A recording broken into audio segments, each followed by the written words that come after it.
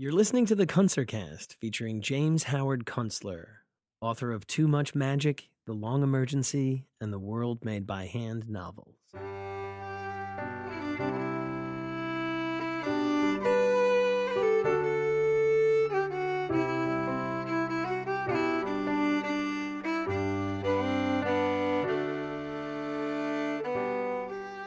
Hello and welcome to the Kunstlercast. Thanks for listening in. Well, it's the first day of summer in upstate New York. Very beautiful today here. And overnight, though, the Asian stock markets have been going apeshit as the Chinese banking system has a seizure. And I think we know now what prompted tens of thousands of people in China to line up to buy gold over the last month. Japan continues to commit financial hara-kiri in a kind of a steady way. And Europe is quietly melting down in the background. They have no idea what they're going to do about their debt problems. And you can be sure that the USA is not that far behind as instability seeps through the global banking system. Street violence is breaking out in unexpected places. Sweden, Turkey, Brazil. Isn't that a surprise? Those are not the places that we generally think about as being places in great distress, but there you have it. Unexpected things happen. Black swans are flying around out there. And who knows, maybe Kansas is next. Maybe people in Wichita will be marching down the street with flaming brands. My guest today is George Mobis, professor of computer science and systems science at the University of Washington Tacoma campus. George and I have met several times over the years on the conference circuit. We met up again last week at Burlington, Vermont for the Biophysical Economists Conference. George is also the author of the Question Everything blog, which is found at questioneverything.typepad.com. He's a very good writer, he's a very good thinker, and he's a nice guy, and I think you'll enjoy listening to my conversation with George Mobis.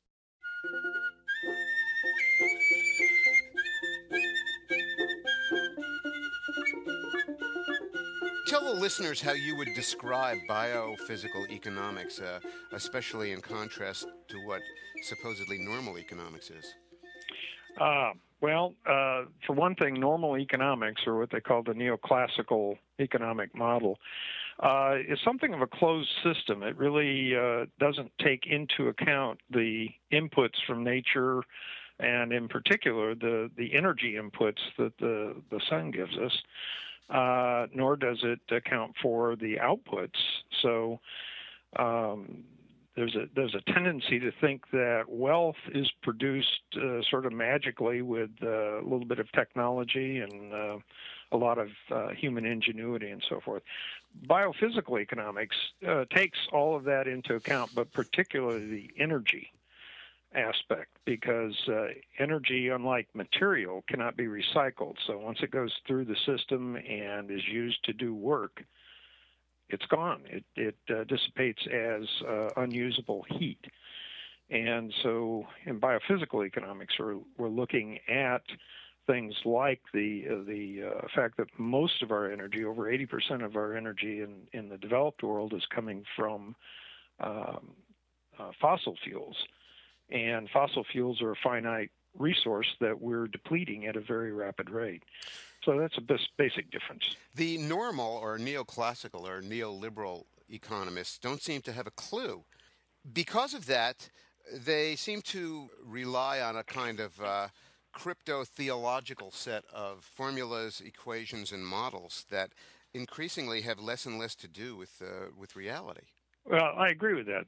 If you look at their track record here over the last 20 years, their ability to predict, which after all is part of their job. I mean, the politicians are looking to the economists to say, where's this all going? How does this all work out? And they're doing an abysmal job of it. They seem to act like what Tom Wolfe has described as a clerisy, who are protective of their prerogatives and secrets. Yeah, that's my impression too. For the most part, I think human nature being what it is, they're simply responding to the fact that for so many, centuries almost, they were able to get by with their views simply because they didn't have to take energy into account. Because it was there, and it was always, there was always more of it, and it was always getting cheaper for a while. So I'm a little hesitant to worry too much about their religious approach to it. I mean, that's standing in the way of the general public's understanding. Well, isn't it also standing in the way of us actually facing effectively the problems that confront us? It is, but my own feeling is that we will face those problems. And by we, I mean society at large. We will face those problems when they're kicking us in the face. I don't think that we're going to reason through and discover one day, oh gosh, this is what we should be paying attention to, so let's do so before the worst happens. I think kind of the worst is going to happen, and then people will start to get serious. Why don't you give us some idea of what you think these problems are? Well, they're pretty much the ones that you've been writing about for quite a while. The depletion of fossil fuels. It takes energy to do work. Economy is based on the ability to do work and create wealth. And as your energy depletes, your ability to do that diminishes considerably. But at the same time, linked into that, of course, is the burning of fossil fuels produces carbon dioxide, and the kind of climate change situations that we're seeing right now that I think most people who are scientifically minded agree are due to this global warming. Those are going to be tremendous challenges in the next couple of decades, and right at a time when we won't have the kind of cheap energy that it takes to do the work necessary to adapt to that situation. So we're going to see food shortages, we're going to see flooding, we're going to see all kinds of things that we have no way of mitigating. So the consequence, or adapting to, so the consequence is going to be that there's going to be huge displacements and probably a lot of suffering in various populations. I don't see a good outcome.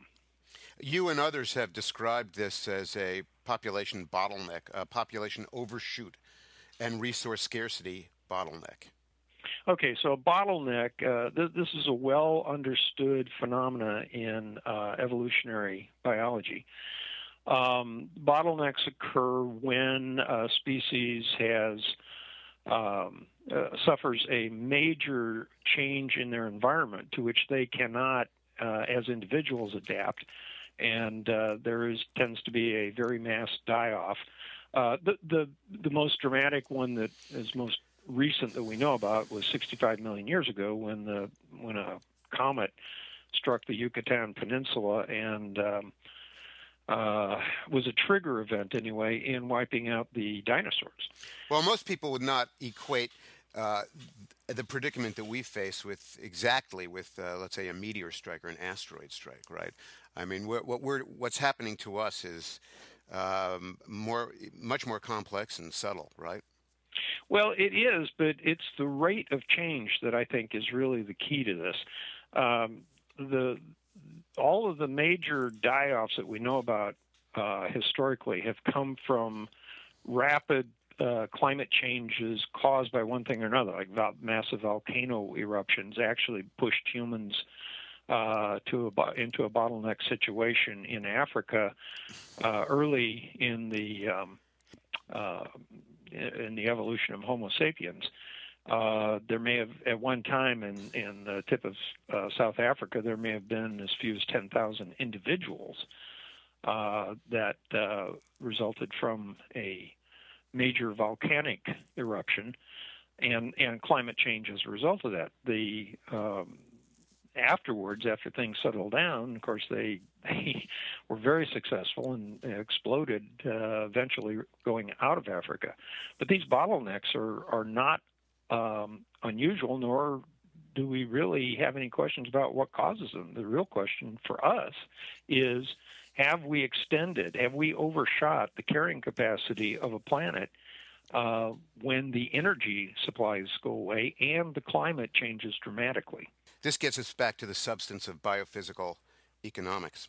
One of the things we observe is this feedback loop in which a society's ability to generate energy at the right return on investment for getting it out of the ground is connected directly with capital formation, which means your ability to generate wealth and accumulate wealth.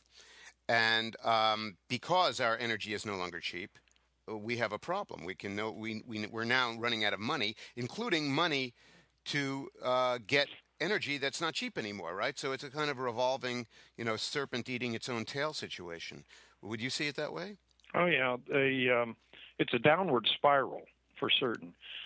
You can't make more energy, and you can't make more cheap energy because we're depleting the stuff that was easy to get out of the ground. So that return on investment is as much a energy return on investment as it is a financial return on investment.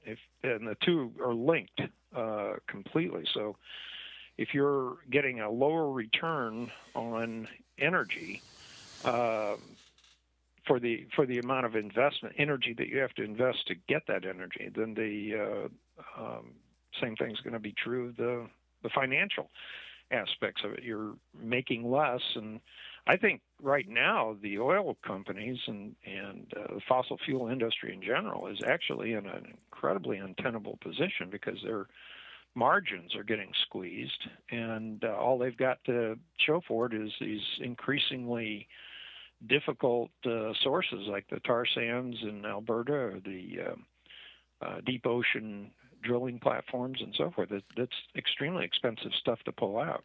And we've noticed, I think, that as the situation is getting worse, that the propaganda promoting an opposite point of view, that everything's all right, that everything's just fine, that propaganda seems to just be off the charts nowadays. In the last month, we've had the cover story of the May Atlantic magazine saying we'll never run out of oil, and stories all over the major media saying we're going to be the next Saudi Arabia and we're going to be energy independent. And of course the subtext of all this is not just that we're going to be energy independent, but that we're going to be able to continue driving to Walmart forever.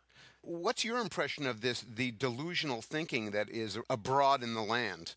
I'm not really sure whether or not it's delusional. I've never really talked to any of these people. I've read the articles, but to the degree to which I suspect that there's – I know you're not big on conspiracy theories, and I'm not either normally, but I do think the government has a tendency to message in a way that is pretty subtle. I don't know if you saw Naomi Wolf's latest thing on this. The guy that revealed the NSA Snowden stuff. Snowden, yeah, she's somewhat suspicious of the way that's all playing out, and I think there's something to that. I think that the oil companies oil, coal, whatever, I can't help but believe there's some collusion there with the government. In general, particularly the financial sector, and the Fed anyway. But the way they're doing this just seems to me like they're simply trying to convince people that everything is okay. And you and I have this different view of how things are and how people are going to react once they find out that things really are this way, and there is no solution. I guess if I were in their position, I'd want to keep things as calm as possible until I figured out a getaway. Well, yeah, I personally think that there's a lot to that, but it also seems that the oil and gas companies are simply desperate to generate more investment, and it's becoming more and more difficult for them to get the money to do all those expensive operations that they have to do out on the shale oil sites with the running all the trucks with the fracking fluid and preparing the pads for the drilling, and these very expensive multi-million-dollar wells that cost much more than the conventional oil wells of yore. So I think personally that they're kind of desperate for capital investment. Well, I'm sure that's playing a part, especially the smaller operators, right? they've got to be. They're cash strapped. I don't think the banks are loaning the kinds of money that they need. So I'm sure they're getting pretty desperate. I don't know about the majors. I mean, I read what what's his name, the president of Shell, recently had to say, and about we're technology is really kicking in, and we're supplying the market at these prices. Well, those prices are killing the American economy as well as the rest of the world. So it can't last much longer. I'm convinced this thing is going to come apart at the seams within the next 5 to 10 years. And when you say this thing, do you mean the shale oil venture, or do you mean the American economy and the way we live? Yeah, both really. I mean, they're hand in hand. There seem to be two basic mechanisms for offsetting this energy capital formation problem that we're caught in, and they are, number one, accounting fraud, which is now pervasive through just about everything that money touches in the developed world, and the other one is, of course, debt accumulation and debt issuance. And does it make you nervous? Oh, well, in a sense, I've gotten over my fears. Of course, I'm still not happy about what's happening, but I've sort of accepted that this is inevitable. But in terms of actually thinking about what might set this whole thing off, I've been watching since I'm a professor, and our we're guilty of increasing the cost of tuition and everything. Well, state legislatures are guilty of causing us to raise tuition, but we're expensive. I've got colleagues who have been complaining bitterly because they hadn't gotten their normal 2% raise per year for a while we were going after 2009, and we were going through this financial crisis. And I'm looking around saying, guys, everybody is hurting. Why should you expect more? But we're raising tuitions. Students are under incredible debt. What is it, over $1 trillion in student debt right now? And what happens when they're not getting jobs? I've got two boys at home, one who graduated not too long ago from college, and he just recently got it's an okay job. He's going to be doing tutoring. But what happens when those students say, I'm going into this incredible debt, I can't default on it without consequences, but I have no job. I have no way to pay this back. Well, I keep on thinking that there's going to be what I call the magic moment when, the message thunders through the internet and Twitter and Facebook, and all of the under 30-year-old people tell each other that they're all going to stop paying their college loans on September 1st, let's say. I don't see why that wouldn't happen. I don't. That's a huge bubble, and I got to believe it's going to have some impact. I'm not a financial guy. I don't really dig too much into that. I'm more interested in the energy aspect and sort of let the finances settle out where they will, and just looking at energy per se, because it's a basic law of physics. You don't have energy, you don't do work. You don't do work. What have you observed in the shale oil venture that's been going on for the last 10 years? What conclusions have you drawn about what you're reading and seeing? Well, it's a desperation move, basically. The amount of energy that it takes to get that shale oil out of the ground and to process it and make it available is huge. By comparison to even to offshore oil, not deep water, but regular offshore oil. That just cannot go on. The margins there have to be extremely slim. In fact, some of the people I talk to are indicating that by the time you really take into account all of the energy inputs, it may very well be negative. And it's just made feasible by the oil prices that are still high. They're still over West Texas Intermediate, still over $90 a barrel. And as long as that's the case, people are going to be paying more for energy at the pump. My way of thinking is that there are some things that we could do that would be meaningful, perhaps. I mean, we don't really know for sure, but things like rebuilding the American conventional railroad system and putting some real emphasis on walkability and on walkable communities generally, and making some real kind of logistical rearrangements in American life.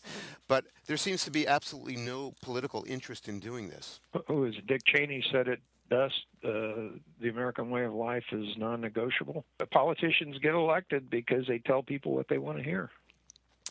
I have a personal theory that, and it's not too elegant or complex, but it's the idea that we are heading for what I would call a reset.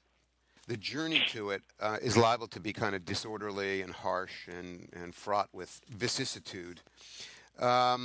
But I've given it a name, which is the title of one of my recent novels, The World Made by Hand. Do you have personally an idea that a reset is even possible? Because you may be a bit more doomerish than I am, actually.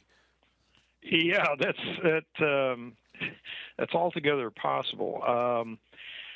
I have been, I guess, for a while. The only thing that I advocate, because it's not really possible to advocate, let's say, to government or to just about any other kind of audience. But the one thing I have been advocating is the relocalization and learning and practicing permaculture. As a systems scientist, I came to understand permaculture as the application of system science to not just agriculture, but to a whole living situation where you can become essentially self-sufficient within certain community bounds, and that basically, if there is what you call a reset, it's going to end up looking like a bunch of isolated communities.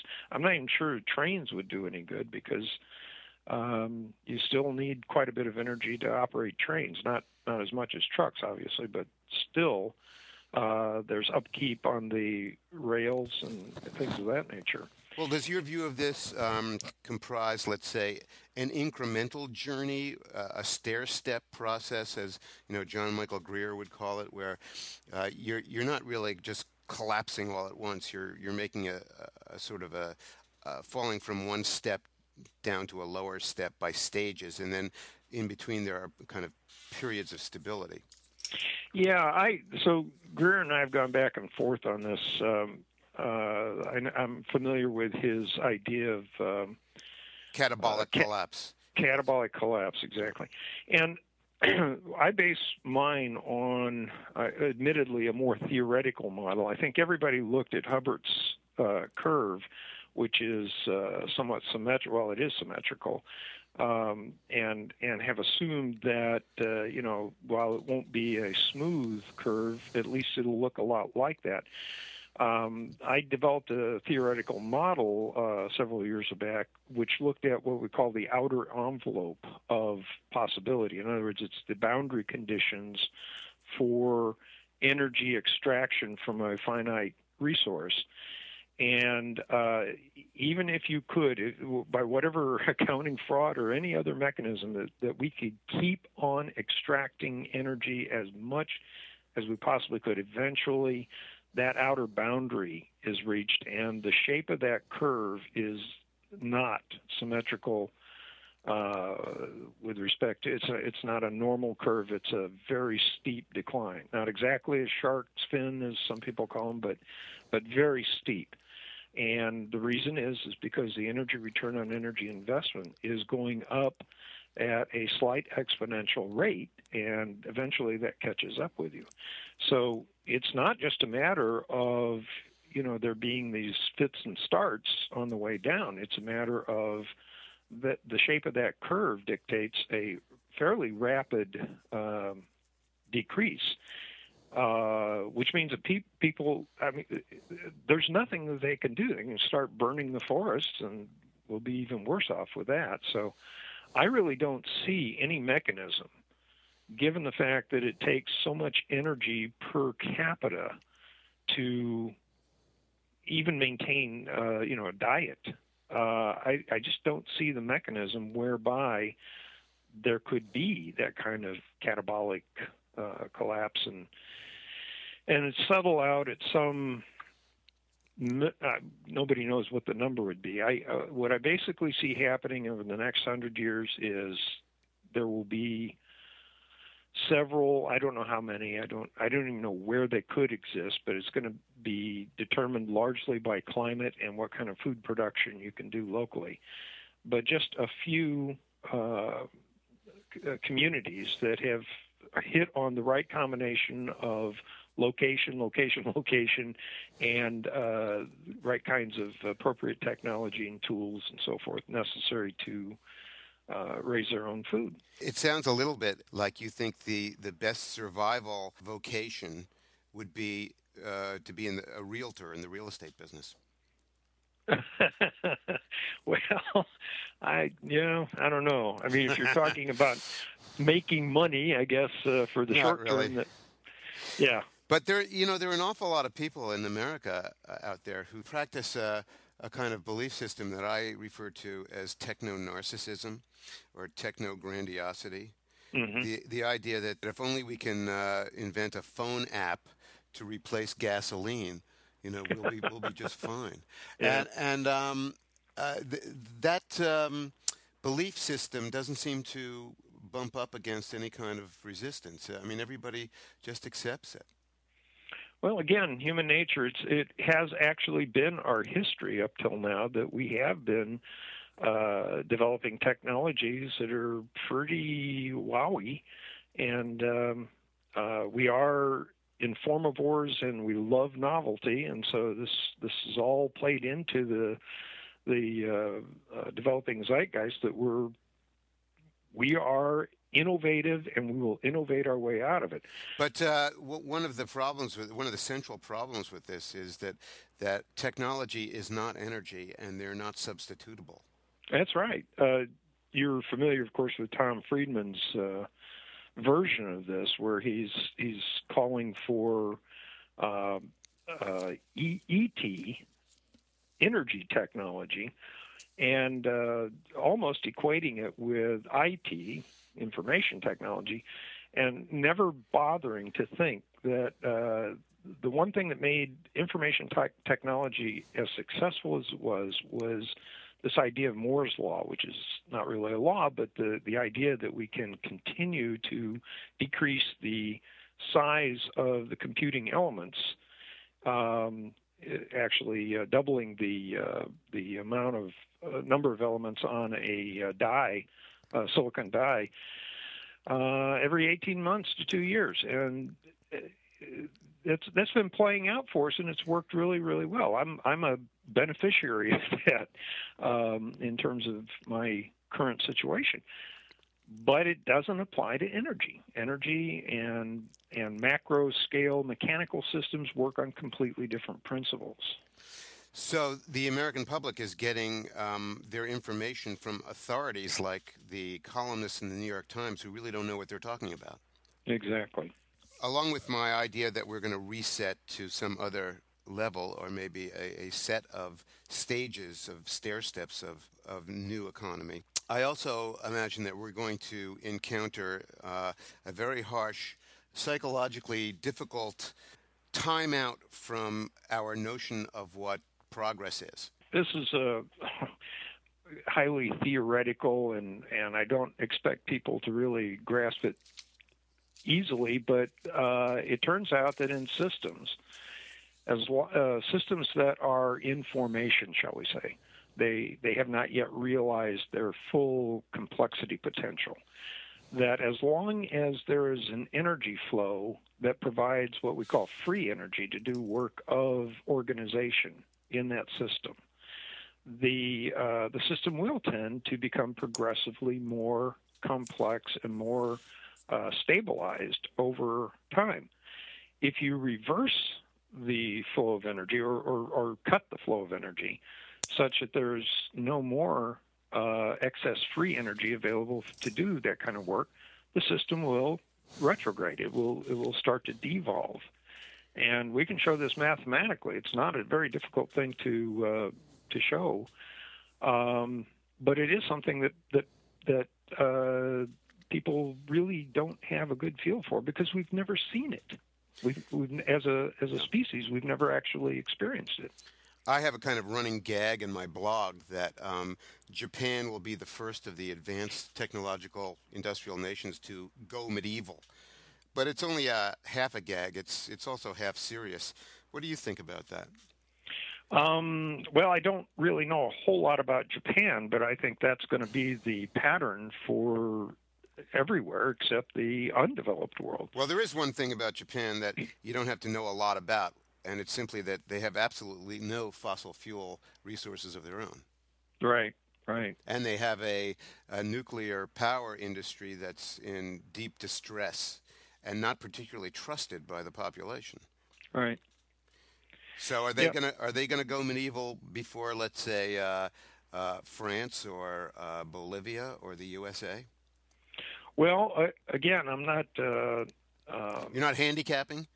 Yeah, I would probably not want to make those kinds of predictions. The thing is, we're living in a chaotic environment, and in my view, almost anything could happen anytime, anywhere.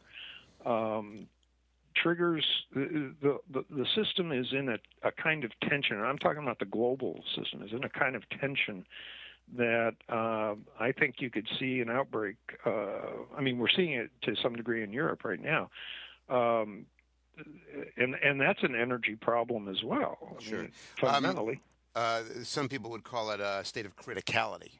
Correct? Yes, right. And right, and there, I think what you're describing are multiple points of criticality. Exactly. I mean, it's not just Europe; it's the Middle East. Japan financially is in a state of criticality. The U.S. in many ways is in a state of criticality, and we really don't know what's going to push any of these systems into instability. Exactly. Well, let me wind up with a kind of a philosophical question for you. You know, based on your interest in evolution, we live in the shadow of entropy, and yet. Philosopher Ken Wilber stated that the universe is winding up, not winding down. What is your idea of how biological evolution fits into that picture, and how does it relate to economics as you understand it? Oh, my gosh, that's a huge topic. I have developed a modeling approach that's called complex, adaptive, and evolvable systems. And without going into some of the details, it really ultimately does depend upon energy flow. Evolution can move in a particular direction given that energy flow. Right now, we are in a state where our cultural and biological evolutions are sort of locked, with the cultural evolution having, and it's a co-evolution, having taken off because of the advent of using fossil fuels. I do think that once the dust settles, and there's going to be a lot of dust in this, if humans do survive at all, I think that they will go back to kind of the situation that they were in prior to agriculture. That doesn't mean we're not going to have agriculture. As I said, permaculture seems to me to be a salvation of a type. But we will be back in a situation where we've got small communities, tribal if you want to call them that, where human beings can now live off of the solar flows as opposed to the solar stocks in the fossil fuels. And I do think that will give, in a long distant time, I would think that will give humans an opportunity to evolve further in various directions, but in particular in their capacity to be what E.O. Wilson calls eusocial animals, that is highly sociable and cooperative as opposed to competitive.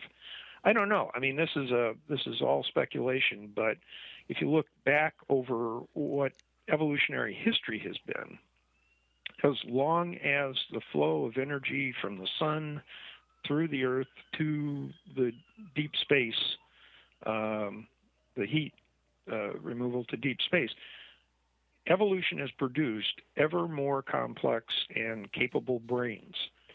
I don't see that stopping. Well, George, it's been a pleasure talking to you, and I hope that you'll come back to the podcast another time. This is liable to be a pretty interesting year or two ahead. It will. Well, thanks. Well, thank you. Well, thank you.